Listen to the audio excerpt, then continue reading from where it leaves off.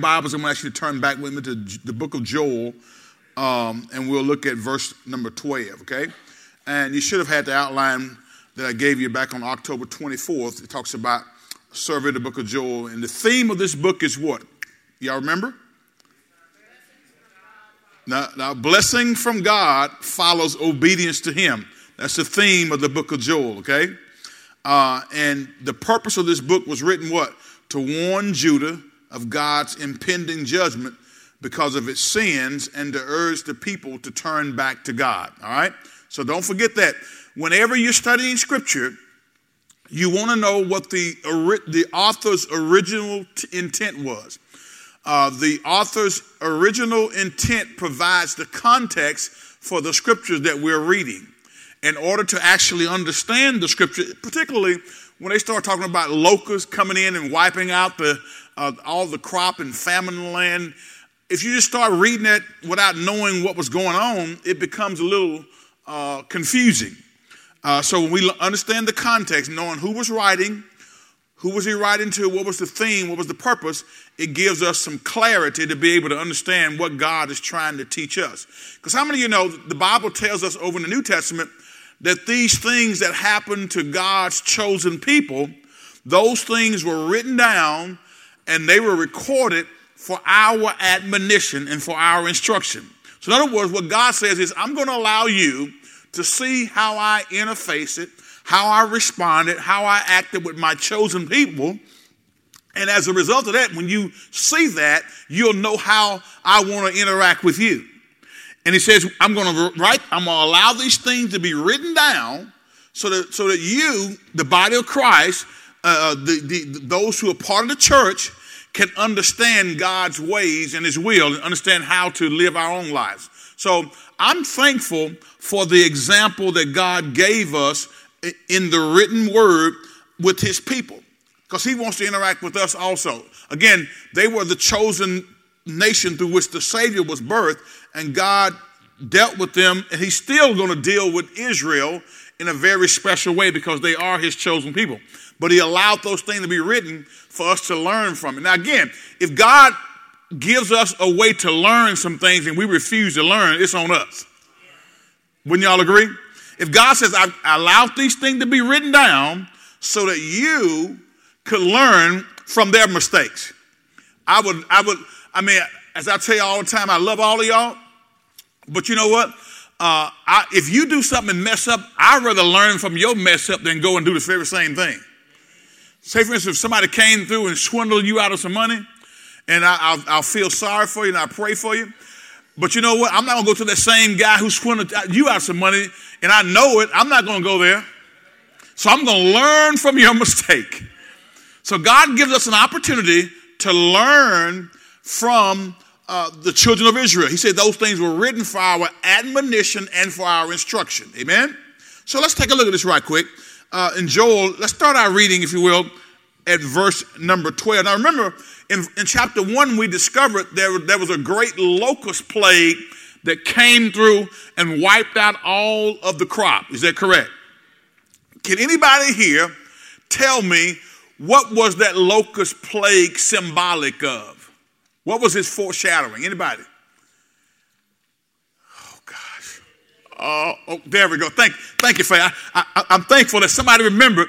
The locust plague was a foreshadowing of God's coming day of judgment. Because again, remember, he sent the locust plague, and that was a warning sign that something greater was going to come. The Assyrian armies were going to come and wipe you out just like the locust plague wiped out all the crop. Amen? So again, remember the theme here. He's talking to them, and he's sharing with them, and he's giving them word. He's trying to encourage them to get themselves ready for the coming day of the Lord. Now remember, we said the day of the Lord, as laid out in the scripture, the context can have several different meanings. The day of the Lord here in Joel is referencing particularly, first and foremost, the coming judgment because of their sin. But it also is casting forward toward the future, because there's going to come a day when Jesus is going to come back for the church. There's going to come a day when he's going to come back and rule and reign. There's going to come a day when judgment will fall on the earth. There's going to come a day when all men will have to be judged, amen, for their lives and whether or not they accepted God or whether or not they rejected God. So we're going to start at verse number 12 of Joel chapter number 2. Joel chapter 2, verse number 12. We begin, before we go there, we talked about, number one, we said some key application concepts in Joel that we would do well to take note of. We said, number one, when bad things happen, that's a good time to examine your life and purge out any known sin. Okay? Why do y'all think that's a true statement? When bad things happen, that's a good time to examine your life. Why is that so? Anybody? Talk to me real quick. Why is that a good time to examine your life? Okay, it's a warning to you. All right, gotcha. Okay. Okay. A warning to you that your actions are not obedient to the word. I like that. I like that. I can go with that, Brother Jerry.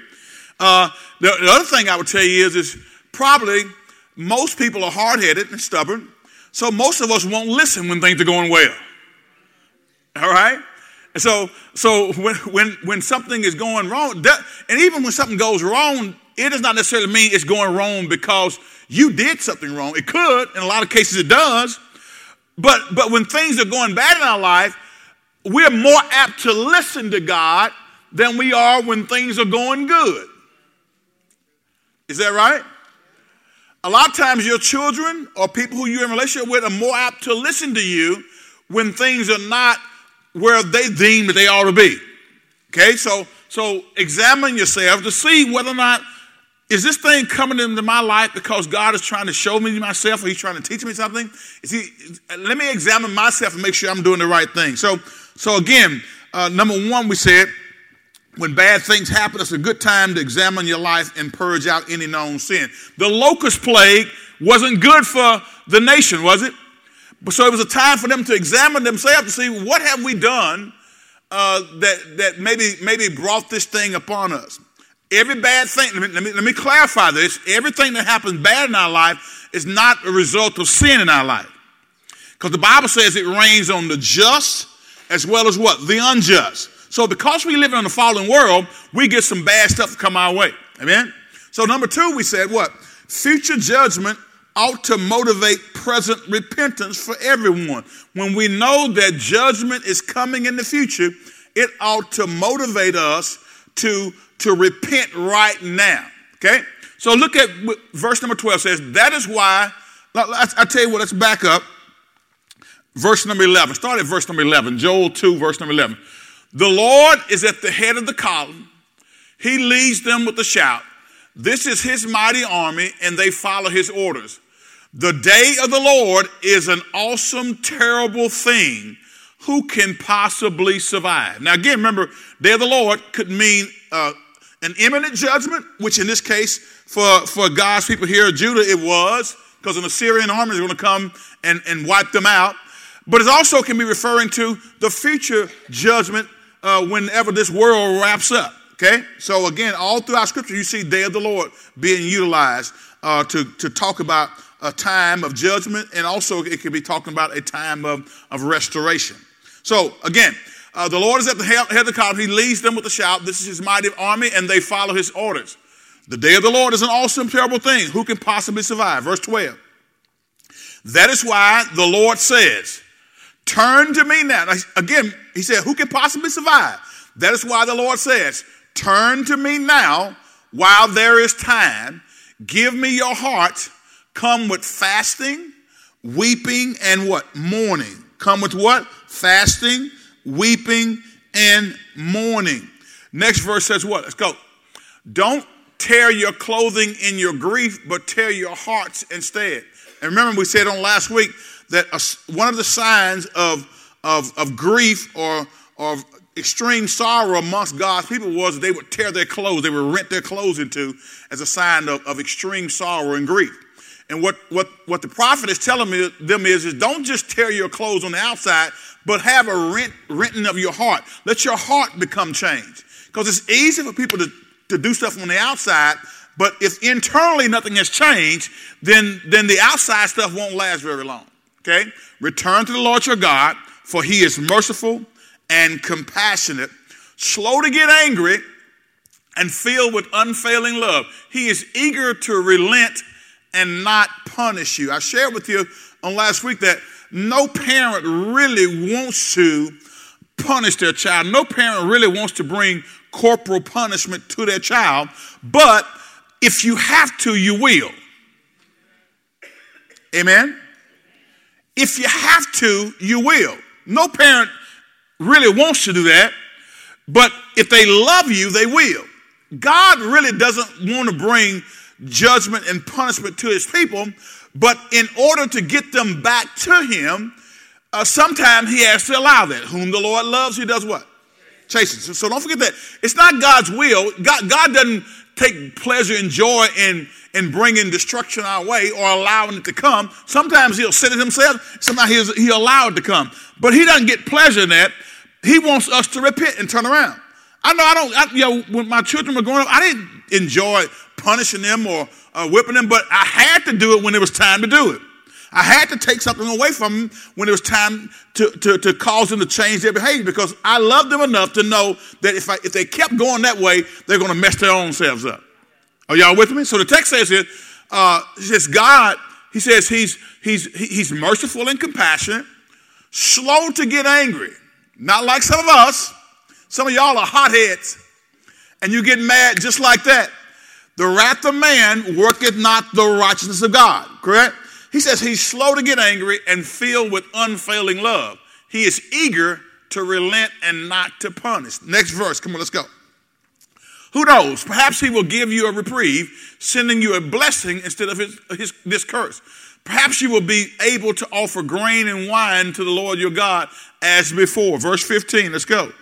Blow the ram's horn in Jerusalem, announce a time of fasting, call the people together for a solemn meeting. Verse 16 says, gather all the people, the elders, the children, and even the babies, call the bridegroom from his quarters and the bride from her private room. Now, one of the things that just as a special note that to let you know this is a real serious deal, whenever a person was a newlywed, he's talking about the bridegroom and the bride in the chambers, it was customary in their culture that when a man and woman first got married, that for a whole year, that guy was not eligible to go to war or do anything because he was with his bride. They gave him a whole year just to be by themselves. Just a whole year to honeymoon. Now think about this for a second. A whole year to just chill. All right, but now because this is so serious, he goes back and says, gather all the people, the elders, the children, and even the babies. And he says, call the bridegroom from his quarters and the bride from her private room. Come out of there. All right, now watch this. Look at this. Next verse is what? Let the priests who minister in the Lord's presence stand and weep between the entry room to the temple and the altar. Let them pray, spare your people, Lord. Don't let your special possession become an object of mockery. Don't let them become a joke for unbelieving foreigners who say, has the God of Israel left them? Now watch this. Again, God loves his people, but when his people move away from him and start going after other gods, start wallowing in sin, you know the pattern. God would always go out to get them, but part of getting them was he had to allow some things to happen in their life because, again, when people get far removed from God, they don't tend to come back unless something forces them back. Some people won't do right unless they are facing some adversity. And so God knows that, so he has judgment set to come toward them. So let's get back to our outline. We said future judgment ought to motivate present repentance for everyone. Future judgment. Joel now, as we get into the second chapter here, begins, he switched his perspective to the end times day of the Lord. And so the locust invasion, we say, was a metaphor pointing to the more intensive visitation from the Lord in the end times. It foreshadowed the Assyrian army, but it's also foreshadowing what's going to happen during the end times. Guys, this world as we know it will not always last, and it will not always be this way. There's coming a period of time of judgment, so we got to make sure that we are on point and ready to stand during that period of judgment, okay? Now, Again, future judgment ought to motivate present repentance for everyone. When we know that we're going to face judgment, it ought to cause us to examine ourselves and look at our own lives. Let's go back again real quickly to Romans the 14th chapter, verse 8 through 10. Romans 14, verse 8 through 10. All right? And then I'll share some things with you. We're going to try to get you out of here as quick as we can. All right? As quick as the Holy Spirit will allow. Romans 14, verse 8. It says, if we live, it's to honor the Lord. And if we die, it's to honor the Lord. So whether we live or die, we belong to the Lord, right?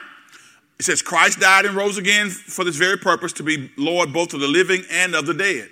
It says, so why do you condemn another believer? Why do you look down on another believer? Remember, we will all stand before the judgment seat of God. We'll all stand. And I remember we talked about this on last week, and I don't have time to go back over, but we talked about the fact that this was dealing with Jew and Gentile coming together in the church, the new institution of the church of the Lord Jesus Christ, and you had different ones from different backgrounds who brought their different way of doing things into the church, and it caused some schisms there.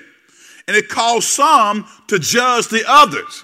The Jewish believers were judging the Gentile believers because they wouldn't get circumcised. They were judging them because they were eating meat that had been offered unto idols. And vice versa, the Gentile believers who thought they had liberty were judging the other believers, the Jews, because they thought it was necessary for them to be circumcised. Are y'all with me tonight? Okay? So we got to make sure we understand that we, when it comes to those type things, we shouldn't condemn someone because of their personal conviction. If they believe that women can't wear pants, okay, they believe that, but we know you got freedom. But don't let your freedom cause you to judge them as if they're wrong. If that's their conviction, hey, let it be their conviction. Amen? But we know you're not going to hell if you wear pants. Do y'all know that, ladies? All right, so I think y'all are free, right? Y'all know that. But don't go and condemn someone else who believes that it's wrong for you to wear pants. Amen?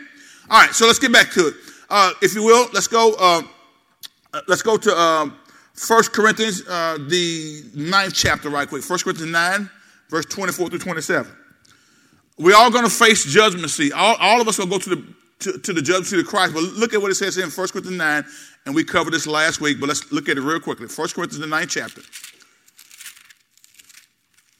The judgment seat that we as Christians go to is going to be called what? Talk to me. What's that called? The Bema judgment seat of Christ. Now let me ask you this. When we face the Bema judgment seat, what's going to be judged? Our works. Will our salvation, or whether I be getting to heaven and hell, going to be judged? No, that's not going to be judged, because that's already been settled. Once we accept Christ, hey, we are sealed unto the day of redemption. But we all are going to face judgment based on what we did from the moment we got saved until the time that we die, or to the time we are raptured up out of here. The text says, verse 24, don't you realize that in a race everyone runs, but only one person gets the prize? So run to win. He's saying in this Christian life, let's run to receive a crown. Let's run with intensity and with purpose so that we, when we stand before Jesus, will have our works validated. That they are built on a solid foundation. Verse number 25, let's go. It says what? All athletes are disciplined in their training. They do it to win a prize that will fade away. But we do it for an eternal prize. Now, who's talking in this text, y'all? Paul. Who's he talking to? The church at Corinth, specifically, but all believers, amen, all over the world. Even he's talking to you and I, because the Bible is written to us too, right? So he says, we are like athletes who are disciplining ourselves in training.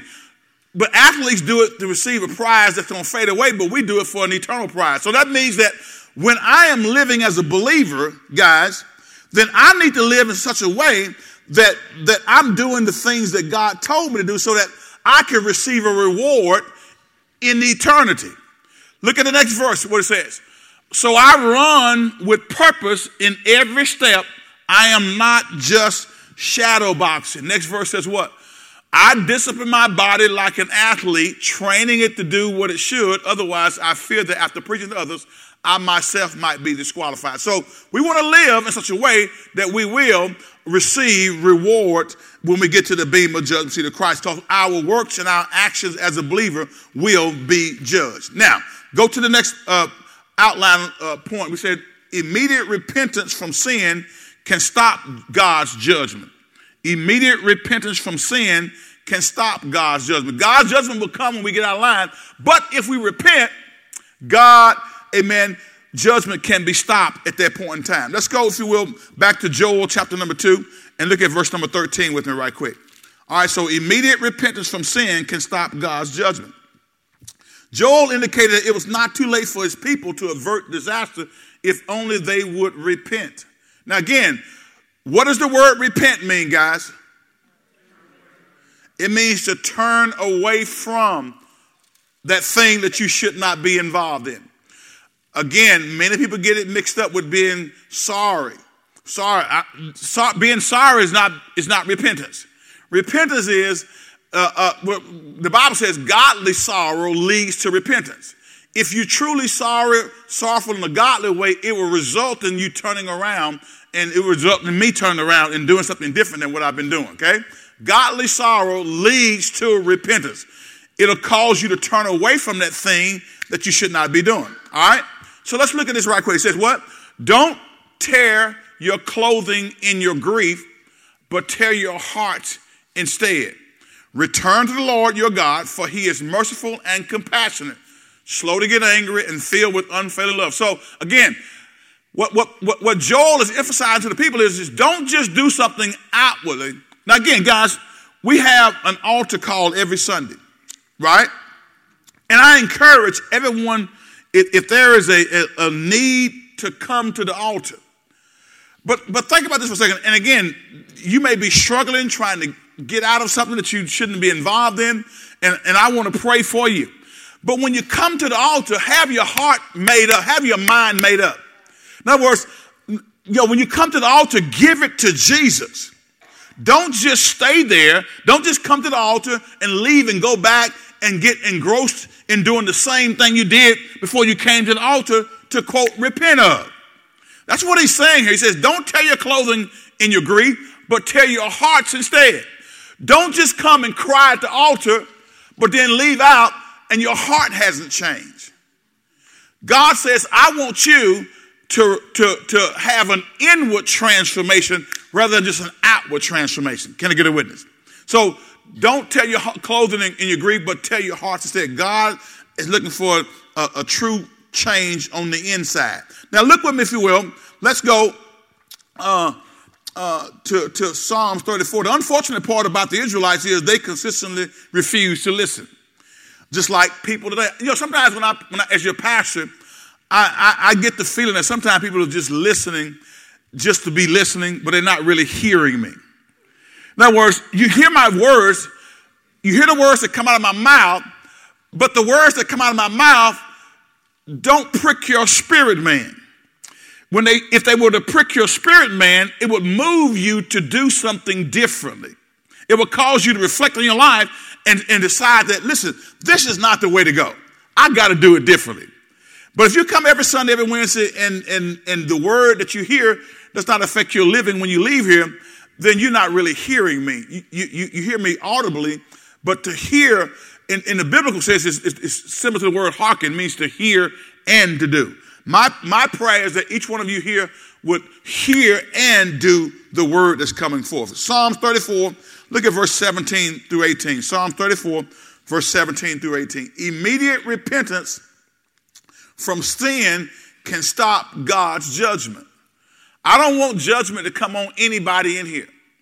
I certainly don't want it to come on my life, and I don't want it to come on your life. I would love for all of us in here to walk in lockstep with God's word. And we have the capacity to do that. We can make up in our mind that whatever the word says, that's what I'm going to do. Even if I don't feel it, I'm still going to do it. Watch the text. It says, the Lord hears his people when they call to him for help. He rescues them from all of their troubles. Can you read that with me out loud on purpose? It says what? The Lord hears his people when they call to him for help. I need to know that, and you need to know that. He hears his people when they call for him help. He what? He rescues them from what? He rescues them from all of their troubles. Next verse, verse 18, let's read.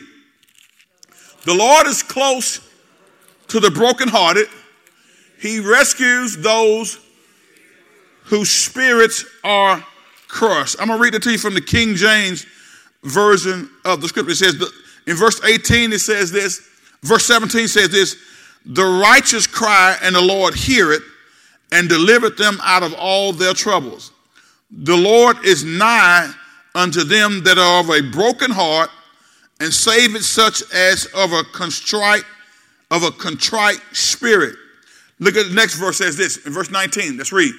Many are the afflictions of the righteous. How many of y'all can say that's true? How many of y'all have had some afflictions in your life? How many of y'all have had some things you went through that was not very pleasant? Some situations that you had to deal with that you would rather have not dealt with.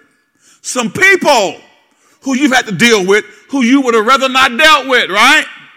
All that stuff happens in our life because it rains on the just as well as the unjust. But look at what the promise says. Many are the afflictions of the righteous, but the Lord delivered him out of them all. So as we look back at Joel, we see where God, he wants his people to repent. It's his desire for them to turn away from what they were doing and begin to listen to him. Amen? But again, if they won't listen, judgment will come. Go to Psalm 51, verse number 17. Psalm 51, verse number 17. Scripture is clear that God disciplines his children when they fall into sin and refuse to repent. I don't care who it is. It's me. It can be Sister Adams. It can be Deacon Charles. It can be Sister Doris, Brother Carl, Sister Yvonne, Sister Beverly. It doesn't matter who you are. If we refuse to repent, God will deal with us because we're his children. If you can sin and have no remorse, if you can keep on sinning and don't feel bad about it, you may ought to check and see if you're really born again. And if you can sin and there's no type of judgment coming from God on your life, maybe you don't belong to him. Because whom the Lord loves, he chastens. If you are his child, he will come for you. He will seek to discipline you so you can turn back to him. Look at what Psalm 51 says. This is David after he sinned egregiously with Bathsheba. This 51st number Psalm is David pouring out his heart.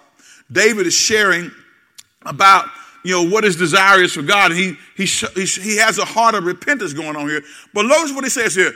The sacrifice you desire is a broken spirit. You will not reject a broken and repentant heart, oh God. God is just waiting for us to have a broken spirit. God is just waiting for us to have a repentant heart. Because when we have a broken spirit and a repentant heart, the Lord will not reject us. You can come to church and look the part and look good and lift up holy hands and wave them. But if your heart is not broken, if your heart is not repentant, then God can't deal with you in the right way. Amen? So God will not, the text says you will not reject a broken and a repentant heart, oh God. Amen? So immediate repentance from sin can stop God's judgment.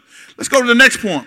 Despite any disciplinary measures God engages in with his people, he nevertheless has a blessed future awaiting them. Let's go back to Joel, the 2nd chapter, and let's look at verse number 18 right quick. Joel chapter 2, verse number 18.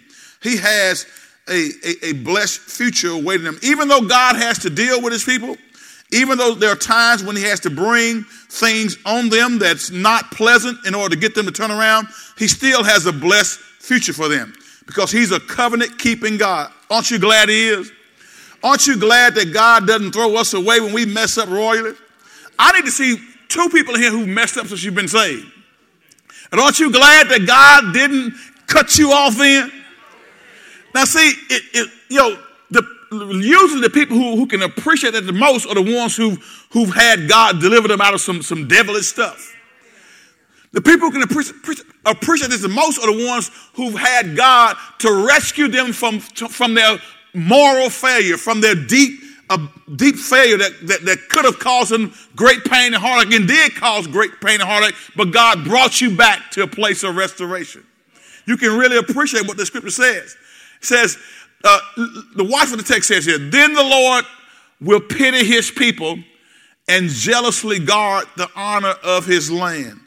Verse number 19, let's read together. It says, the Lord will reply, look, I am sending you grain and new wine and olive oil. Now remember, what had happened to them? What did the locusts do? The locusts had wiped the crop out. It ate up everything. It was a total disaster, famine in the land. But God is now moving from saying, okay, this famine is a picture of coming judgment, but if you will just repent, here's what I will do. Look, I'm sending you grain and new wine and olive oil, enough to satisfy your needs. You will no longer be an object of mockery among the surrounding nations. Verse 20, come on, let's go. I will drive away these armies from the north. I will send them into the parched wastelands. Those in front will be driven into the Dead Sea, and those at the rear into the Mediterranean. The stench of their rotten bodies will rise over the land. Surely the Lord has done great things. God is saying, now listen, you're my people. Yeah, you messed up, but you know what? I will deliver you. Even those armies that came to attack you, I will come and destroy them for you because you're my people. I thank God that he's faithful like that. Even when we're not faithful, God is faithful. And when we will just call out to him and repent, he will be faithful to his word. Now, you can go on down and read the rest of this. We don't go through the rest of it, because I got to get to the next part here. The thing you want to realize is that God is a God of restoration. And even when we mess up royally, he loves us enough to where when we repent, he will come for us and bring us back into his presence. I thank God for that. So again, God promised his people that their time of suffering will be followed by both material and spiritual blessings. Go with me, if you will. Let's go to 1 Peter chapter 5, verse number 10. God will not forget his people. He will bring restoration in the end. 1 Peter chapter 5, let's go to verse 10 with me right quick. 1 Peter 5, verse 10. The text says, just read with me, it says what? In his kindness, God called you to share in his eternal glory by means of what? Christ Jesus. So after you have suffered a little while, he will do what? He will restore, he will support and strengthen you, and he will place you on what? Firm foundation. Now watch what it says. So after you have suffered a little while. Now again, here's what I discovered in the church here lately is people don't want to suffer through anything. There are times when we have to suffer through some things. We're going through a period where maybe it's not the best for us, but when we're going through that period of suffering, we have to realize that God hadn't forgotten about us. If you're in a hard place right now, I need you to know that God has not forgotten about you. He knows exactly where you are. He knows what situation you're dealing with, and he loves you, and he's coming for you because you belong to him. The text says, so after you suffer a little while, he will do what? He will restore, support, and strengthen you, and he will place you on a what? On a what? On a firm foundation. Yes, he will do that. God is a faithful God, and he will strengthen, he will establish you, each one of us, okay? So now, let's go down to the fifth point that we got from this book of Joel, because there's a lot that we could share and go down through the different scriptures, but I want you to get the overall theme of this book. God is telling his people that I'm sending you a warning, but if you repent, and turn away from your wicked ways, I will come and restore you, and I will bless you materially, and I will bless you spiritually. So again, there will be a future outpouring of the Holy Spirit on the faithful in Judah. Go to Joel 2:28. This is one that we quote all the time. It's over in the book of Acts. But let's read it here, and we'll go over to the book of Acts and see what was transpiring there.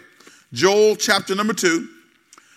verse number 28 says, then after doing all those things, I will pour out my spirit upon all people. Your sons and daughters will prophesy. Your old men will dream dreams, and your young men will do what? See vision. Go to the next verse. It says what? In those days, I will pour out my spirit even on servants, men and women alike. Now let's go to the book of Acts right quick. Y'all know that this was quoted by, I think it was Paul over in the book of Acts on the day of Pentecost. Go to Acts chapter number 2, and you'll see the very same scripture that's quoted in this text. Acts chapter number 2, and look at verse number 14. Now remember, when Jesus had ascended back up into heaven, he told his disciples to go and wait in Jerusalem until you be what? Endued with power from on high. Because remember, immediately after his crucifixion, the disciples were kind of running scared, right? Because their leader had been crucified on the cross of Calvary. Their leader, as far as they knew, was gone, dead and gone. Now, even though he had told them, if I lay it down, I'm going to pick it back up. If they destroy this body, destroy this temple, he was talking about himself, I'm going to raise it back up in 3 days.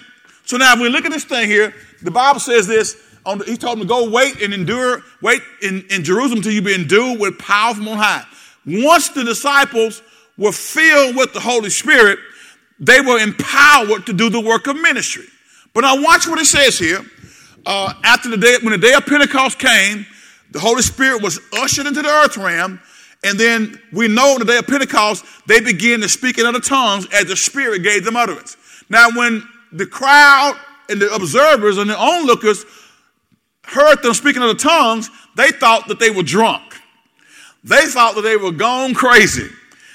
They thought they were out of their mind. But look at what Peter says. Then Peter stepped forward with the 11 other apostles and shouted to the crowd, listen carefully, all of you fellow Jews and residents of Jerusalem. Make no mistake about this. Next verse.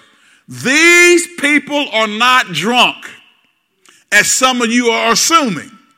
9 o'clock in the morning is much too early for that.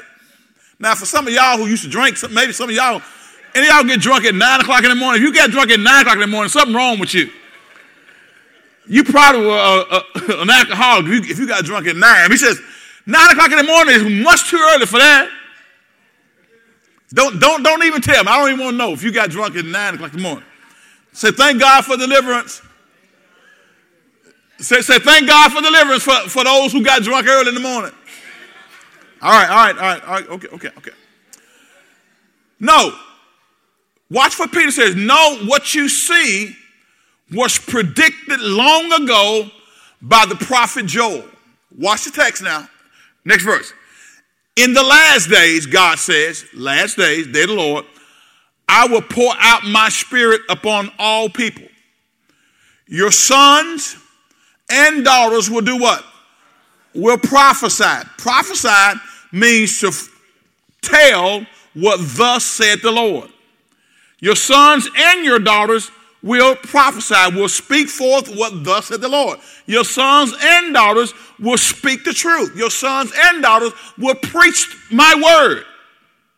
Prophesying does not mean just foretelling about what's going to happen in the future. It's declaring what thus said the Lord. So here, guys, again, and I know that a lot of times we learn as God gives us more revelation. But when I ran across this, and this has been in the Bible ever since I had a Bible, it didn't just get in there. But when I saw this, because I will tell you that most of us in here probably came up in churches that didn't allow women to preach the gospel. They said women can't preach. All right? How many of y'all grew up in a church that didn't allow women to preach? Okay? And again, we learn as we grow. But when I read this jumped off the page at me. Because it says in the last days, in the time that we're living in, the last days began after the death, burial, and resurrection of Jesus Christ. And the text says, God says, I will pour out my spirit upon all people. Your sons and your daughters will do what? Prophesy. Your young men will see visions, and your old men will dream dreams. Next verse. Let's go. in those days, I will pour out my spirit even on my servants, men and women alike, and they will do what? Men and women alike will do what? Men and women alike will do what? Okay, so men and women alike will declare what thus said the Lord, will speak the word of the Lord to his people. And so what he was telling them in Acts, this is a fulfillment of what's going to transpire. Because again, you have people from different parts of the globe at that time coming together. And so they heard the word come forth in their language. Are y'all listening to me? So in order for them to hear the word in their own language, they had to have it in their own language. And so men and women were actually sharing and proclaiming the word of God in a language that they didn't even understand. But the people who were hearing it understood it. And so he said this is fulfillment of that prophet, of the prophecy of Joel, that in the last days I'm going to pour out my spirit upon all flesh, your sons and your daughters. Men and women will share the word of God, okay? So the Holy Spirit has many wonderful ministries to Christian believers. And so let's take a look at those right quick, and we're going to let you get on out of here, okay? It has many wonderful ministries to Christian believers in the outline. We said, number one, he gives us spiritual gifts. Let's go to 1 Corinthians, the 12th chapter. Now, again, you guys hear me say all the time that each one of us have been endowed with spiritual giftings. And again, I don't have time tonight to go through each one of these, but I would dare say that when we do our spiritual gift discovery class again, if you have not taken it, I would encourage you to take it. And then you can, even if you have taken it, refresh yourself, make sure that you're on point with your top 2 or 3 spiritual gifts. Because if you and I will learn how to walk in our gifting, we're going to be more effective in ministry. There are so many believers who I think have a good heart, but they're out of place. So many believers are doing things that they haven't been gifted to do. Now they're helping, and we need help, but if you get in your proper place, if you get in the place where you're gifted, you're going to be much more effective, okay? So watch what the text says here in 1 Corinthians, the 12th chapter 12, let's go, starting at verse number 1. 1 Corinthians 12, verse number 1. Hurry. 1 Corinthians 12, verse number 1. So, Holy Spirit ministry, he gives us spiritual gifts. It says, now, dear brothers and sisters, regarding your question about the special abilities the Spirit gives us, I don't want you to misunderstand this. Verse 2. You know that when you were still pagans, you were led astray and swept along in worshiping speechless idols. So I want you to know that no one speaking by the Spirit of God will curse Jesus, and no one can say Jesus is Lord except by the Holy Spirit. Verse 4 it says, there are different kinds of spiritual gifts, but the same Spirit is the source of them all. Read that one more time. It says, verse 4 says what? There are different kinds of spiritual gifts, is the source of them all. Okay? The same Spirit gives those gifts. Now look at the next verse. Let's go. It says what? There are different kinds of service, but we serve the same Lord. Verse 6, God works in different ways, but it's the same God who does the work in all of us. All right? It says a spiritual gift. Now watch this. A spiritual gift is given to each of us so we can do what? Help each other. Y'all hear me say this all the time. You have something that I need. I have something that you need. Your gifting was given to you to help bless the body. Are you with me? That's why it's so critically important that you discover what that is so you can plug in the area where you are gifted and you can best serve that way, okay? So don't ever sit on your gift. Look at your neighbor and say, neighbor, are you sitting on your gift? Say, neighbor, do you know what your gift is? Okay, all right. A spiritual gift is given to each of us so we can help each other. That's what we learned in the spiritual gift discovery class. It's not given to elevate you. It's not given to build your name up. It's given to help the other members of the body of Christ. Watch what it says here. Come on. So it says, to one person, the Spirit gives the ability to give wise advice. To another, the same Spirit gives a message of special knowledge. the same Spirit gives great faith to another, and to someone else, the one Spirit gives the gift of healing. He gives one person the power to perform miracles and another the ability to prophesy. He gives someone else the ability to discern whether a message is from the Spirit of God or from another spirit. Still another person is given the ability to speak in unknown languages, while another is given the ability to interpret what is being said.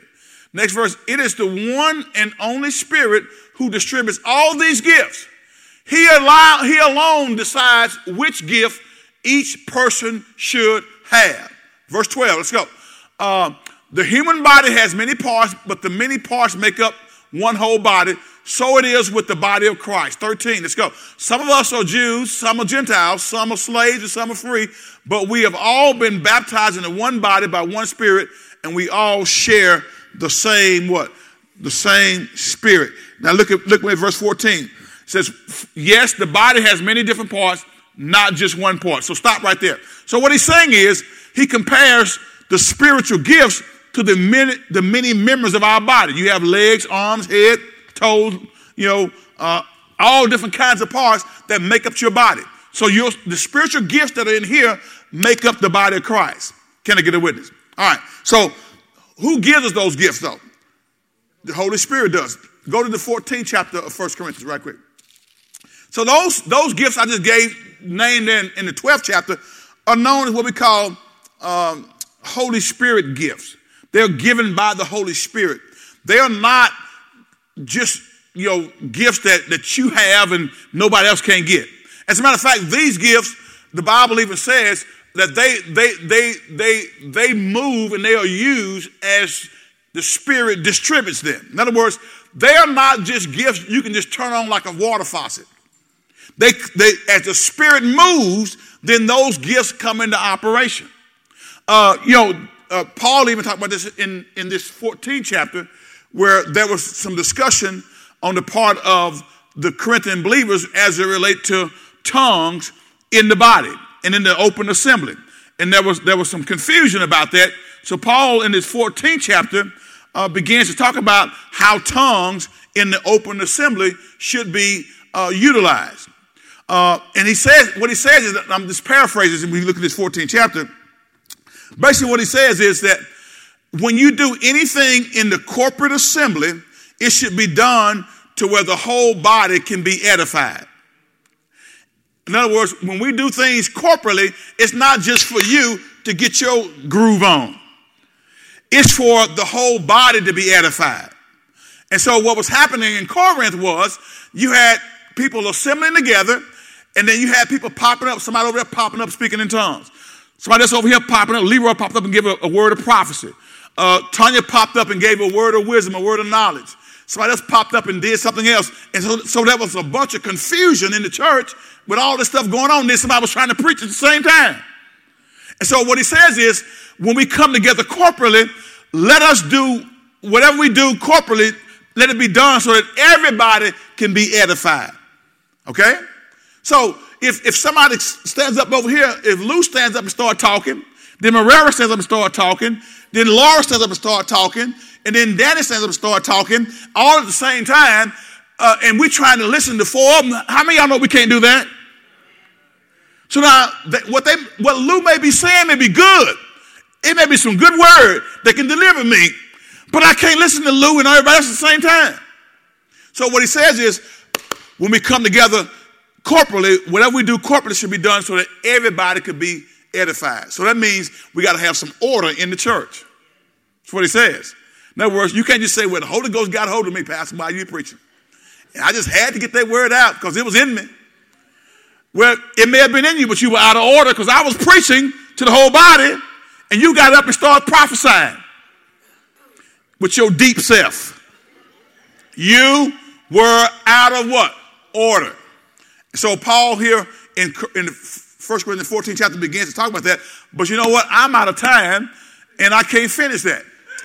All right? So we'll talk about the Holy Spirit gives us spiritual gifts, and then we'll look at these other ministries of the Holy Spirit that he does, and then we'll close out the study of this book. But I want you to realize that prophecy of Joel was manifested on the day of Pentecost, and Paul specifically quoted from the book of Joel.